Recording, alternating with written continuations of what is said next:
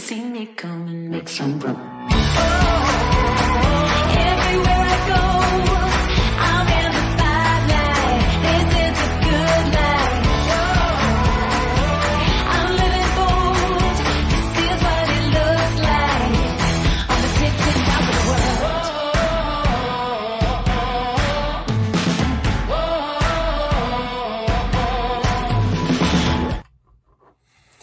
It's that time again. It's the Captain's Log edition, where we take inventory of hot topics that have happened recently in the news. So since we covered the Pacific Maritime Association and the International Longshore Warehouse Union contract negotiations and the historical relationship last week in the rebroadcast, it made sense to take inventory of stories we may have missed. Hi, welcome to By Land and By Sea, an attorney breaking down the week in supply chain, presented by me. I'm Lauren Began, founder of the Maritime Professor and Squall Strategies, and I'm your favorite maritime attorney. Join me every week as we walk through both ocean transport and surface transport topics in the wild world of supply chain. As always, the guidance here is general and for educational purposes only. It should not be construed to be legal advice, and there's no attorney-client privilege created by this video. If you need an attorney, contact an attorney. All right, so let's get into it. We're just going to go through a whole bunch of stories, a whole bunch of different media, trade press stories that we've seen today, different updates that I'd like to kind of cover. Again, this is the Captain's Log Hot Topics edition. So story number 1, usually we go through our top 3 stories of the week. This week, they're all top stories. So story number 1, we're still on the watch for language for a new supplemental call for comments with the unreasonable refusal to deal or negotiate with respect to vessel space accommodations. This is the first of the rulemakings that we've been watching out of the Federal Maritime Commission. It was set to be concluded December 16th, which was 6 months after the signing of the Ocean Shipping Reform Act. It has not come out yet. They didn't conclude, but what they said was some of the comments that they got were so thoughtful and really brought up some interesting points that they didn't feel comfortable turning over a final rule without going through another round of comments for some of the issues that were brought up. Some of these issues were the documented export strategy. Some of the comments were, what does that mean? Is this an actual documented strategy that we need to file with the FMC now? Or is this just a general sense of business decisions and business movement? Also, there were some questions on the threshold for, is it just one criteria that the FMC is considering, or is it multiple criteria for unreasonableness, for this unreasonable refusal to deal or negotiate, potentially proposing elements and more specificity around the elements of considerations for the carriers in apparent unreasonableness to negotiate. Lots of questions that were really, like I said, very thoughtful and thought-provoking. And so, you know what? Chairman Dan Maffei of the Federal Maritime Commission addressed the tardiness of the final text, but he said, look, getting it right is more important than getting it fast. I tend to agree. I think they're doing a good thing here, but we're still waiting on this language. Again, we have 3 rules that we're watching. We are watching the unreasonable refusal to deal or negotiate with respect to vessel space accommodations. That's the one we're talking about here. We have detention, demurrage, prohibited practices, and billing invoices. That's something that they had 183 comments filed. It closed up the end of December. I don't think we're going to see anything until, if we see something in March, that's amazing.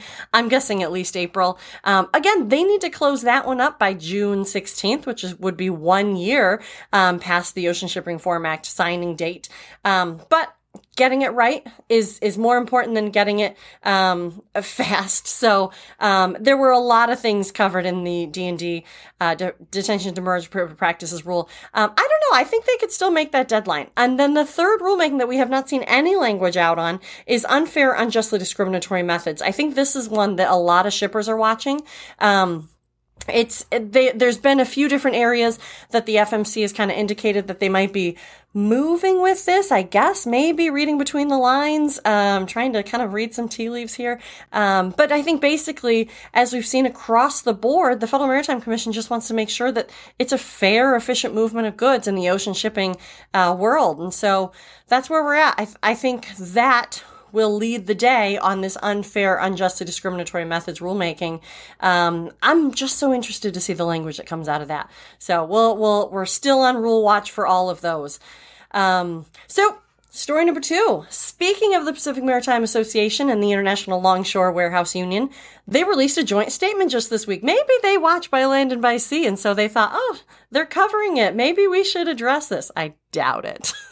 Maybe, you never know, maybe. So in this announcement, and they certainly didn't address anything that we covered. Last week, we, as you recall, if you watch the show or listen to the show on the podcast, we did a rebroadcast of the Pacific Maritime Association and the International Longshore Warehouse Union. We had previously covered that last May, talking about just that the contract was expiring, talking a little bit about that, but moreover, talking about the history of the relationship between the two and how previous negotiations have gone.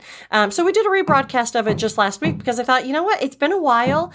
It was starting to kind of get a little what's going on with the negotiations. So I thought it was a perfect time to do that rebroadcast. And so just yesterday, they released a joint statement about their negotiations. So in the announcement, they said that they actually continue to negotiate and remain hopeful of reaching a deal soon, which is great language, right? We all hope they reach a deal soon. They also continued and said the parties have agreed not to discuss negotiations in the media as collective bargaining continues. Okay, so they're kind of letting everyone know that what's in those negotiations are staying in the negotiations. So they continue. Negotiations began on Tuesday, May 10th, 2022, and the parties have reached a tentative agreement on certain key issues. That's great to hear, right? Some of the things they said were including health benefits, and they remained committed to resolving remaining issues as expeditiously as possible. That's great. And health benefits was one of the major things that we were kind of anticipating was one of the issues. There's also been some talk of jurisdictional things, maybe Oakland, Seattle, but who knows? Because what they continue to say is talks are continuing on an ongoing basis until an agreement is reached. But here's where it really got kind of interesting and maybe a little pointed. They said negotiations are not open to the media or the public, and news articles purporting to know what is happening at the bargaining table are speculative at best. During negotiations, West Coast ports have continued to operate. That's interesting, right? I found that interesting that they put that language in there. There certainly has been speculation on how the negotiations are going and how long they might continue to go. I kind of like that they hit it right on the head and said, look, nobody knows but us, and it takes as long as it takes. Okay, got it. So, I've even, like I said, read that jurisdictional issues over Seattle and I think Oakland was mixed in there too. Maybe that wasn't ever an issue, right? I don't know. That's what they're saying is that any sort of reporting out was speculative. So we'll see. I just kind of like the spice there. But overall, I mean, spice means drama and really we just want a negotiation. We want this to come to a conclusion. I think both parties, probably more than anybody else, want this to come to a conclusion. So hopefully we can get there soon. All right, story number 3. This week, FreightWaves held their Global Supply Chain Week, and on Tuesday, it was Maritime Day. And one of the interviews that I found really interesting was that of Peter Friedman of AgTC, Agriculture Transportation Coalition. So in that interview, he talked about the potential of an OSRA 2.0 or a second follow-on Ocean Shipping Reform Act. And let me just kind of preface this and kind of get into the weeds here. So the Ocean Shipping Reform Act that came about June 16th, 2022, if we want to get really technical about it, technically was a 2.0 because remember, there was an Ocean Shipping Reform Act of 1998. And the original, and all of this Ocean Shipping Reform Act, what it's reforming is the Shipping Act of 1984. So that's the original document. And then 1998 came along and reformed the 1984 document. And then again, we had in 2022 a reform of, I guess it was the 98 version, but also ultimately pushing back to the 1984 version. And so now there's talk of another Ocean Shipping Reform Act. So they're saying 2.0 because that's recent memory, but really, I mean, it's probably like a 3.0 if we're being technical about it. Either way, it looks like we are maybe in the works. There's in the works for a Ocean Shipping Reform Act of maybe 2023, maybe it doesn't get pushed to 2024. I don't know how long or the appetite kind of politically there would be for another Ocean Shipping Reform Act, but maybe there would be. So he talked about that, and he talked about the potential for that, and that there's talks continuing. But one thing that I found very interesting was he brought up one of the things that might potentially be part of those discussions is FMC, the Federal Maritime Commission's inability to deny alliances. I've been talking about this quite a bit, that the FMC does not have the ability to deny or approve, really, alliances. Basically, the agreement is filed with the Federal Maritime Commission, and 45 days later, it automatically goes into effect. And so there's ways of stopping it, but I mean, they're pretty high bars to get over. And so really the only way that the FMC can directly stop an agreement after it's been filed is to file an injunction in court, in federal court, to stop it. So that's a pretty big hill for something so important. And that's even if like the agreement is just terribly presented, right? I mean, maybe it's a 90% market share and they're saying, nope, you gotta, you know, the FMC's like, there's no way we would ever approve this. And there it is. So historically, and we've talked a little bit about alliances, but previously there was an alliance proposed. It was the P3, and it was denied by Chinese authorities because it had too high of a market share.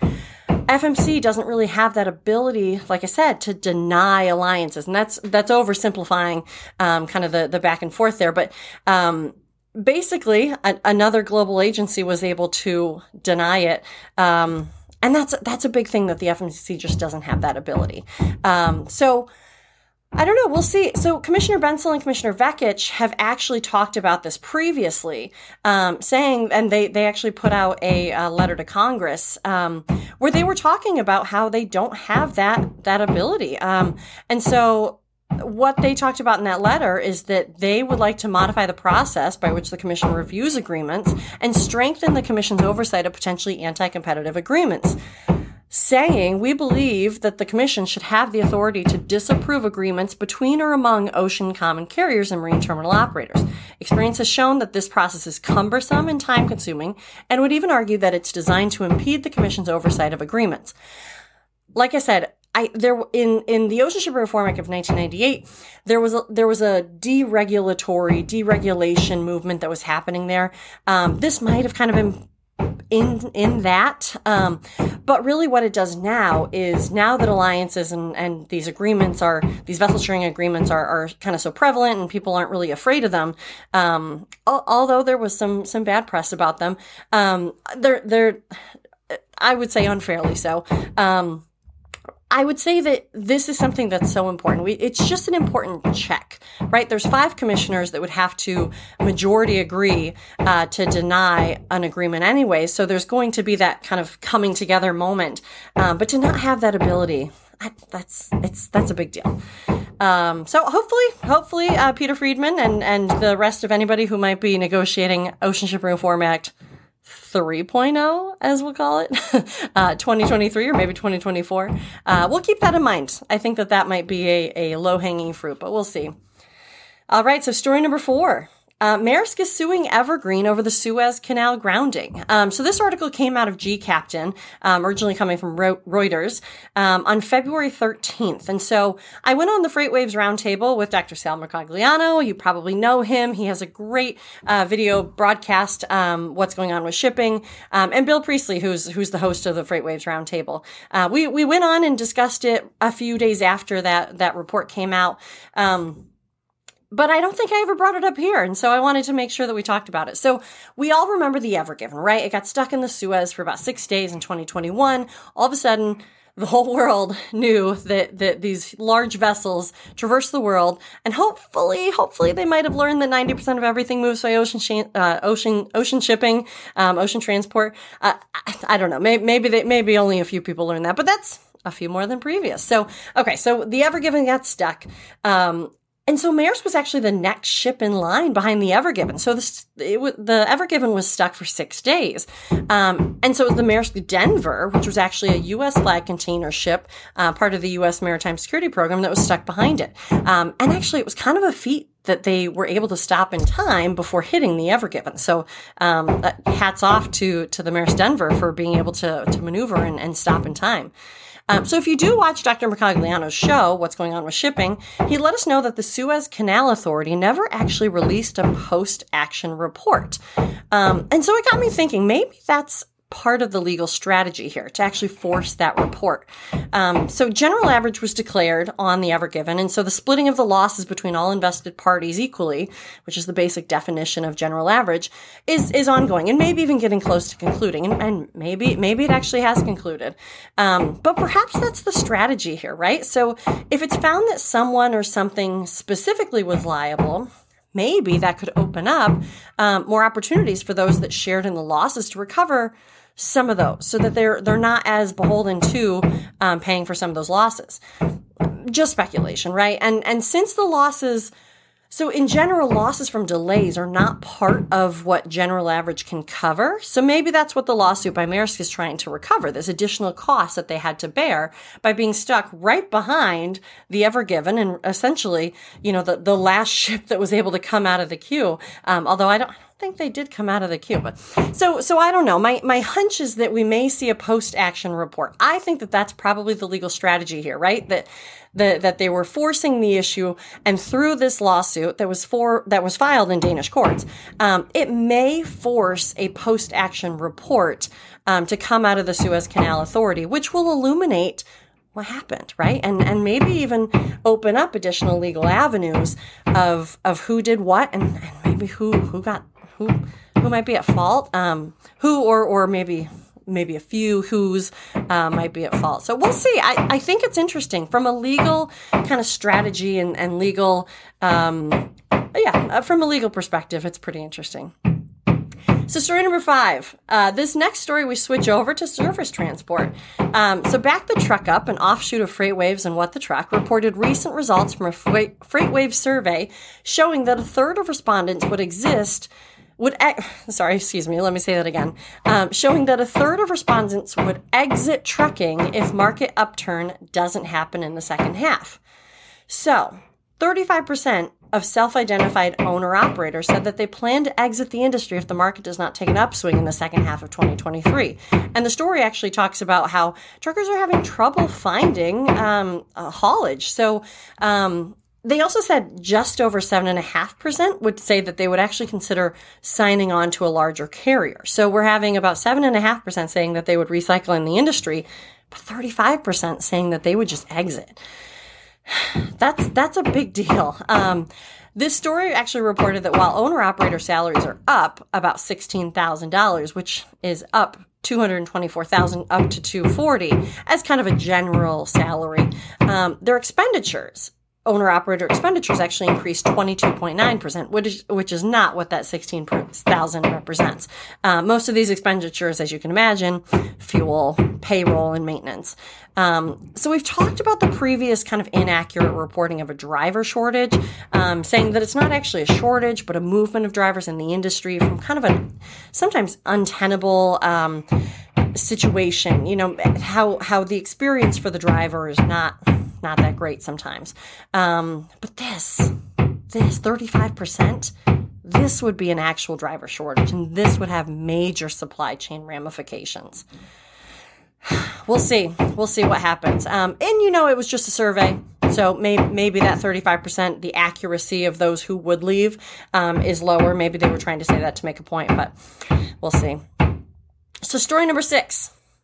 The Federal Trade Commission is continuing to review commentary on the proposed rule to ban non-compete clauses. We've talked about these non-compete clauses before, and Matthew Leffler is covering this closely, so I recommend following him if you want to stay up to date on the Federal Trade Commission activities as it relates to this non-compete clauses ban proposed rule that they've come out with. So we covered the Federal Trade Commission and the rule in a little more depth previously here on By Land and By Sea. What we did was we kind of explained who the FTC FTC is, the Federal Trade Commission, and how they compare to maybe other independent regulatory commissions that we're familiar with, the FMC being kind of the most notable that we talk about here. Their proposed rule is open for comments currently, and that comment submission period will close March 20th, 2023. So if you do feel strongly, get your comments in and be part of the process, right? Anybody can file comments. Anybody. Companies, individuals. So if you feel strongly, let them know. Kind of just either tell them what has happened to you, tell them what has happened to your company. They want to know like how this rule would affect the industry in a real world scenario. So on February 16th, the FTC actually held a hearing about the proposed rule to ban non-competes. It was recorded, and I say hearing, it was kind of like a webinar broadcast, but it's a hearing. It was recorded, so you can actually watch the playback to catch up. I really like watching these hearings sometimes when it comes to these rules because you get some of the like nuances of these rules, and you get to hear from the commissioners, and certainly some of the industry was part of that. We had the freight industry represented as well. So something to consider. I think that this is important to keep an eye on. So that's it. Since we covered the Pacific Maritime Association and the International Longshore Warehouse Union last week in the rebroadcast, it really did make sense to take inventory of stories that we may have missed. As always, the guidance here is general and for educational purposes only. It should not be construed to be legal advice directly related to your matter. If you need an attorney, contact an attorney. But if you do have specific legal questions, feel free to reach out to me at my legal company, Squall Strategies. Otherwise, for the non-legal questions, the e-learning, and general industry information and insights, come find me at the Maritime Professor. If you like these videos, let me know. Comment, like, and share. If you want to listen to these episodes on demand, or if you missed any previous episodes, check out the podcast By Land and By Sea. If you prefer to see the video, they live on my YouTube page, By Land and By Sea, presented by the Maritime Professor. And while you're at it, check out our website, themaritimeprofessor.com. E-course is dropping soon. So until next week, this is Lauren Began, the Maritime Professor, and you've just listened to By Land and By Sea. See you next time.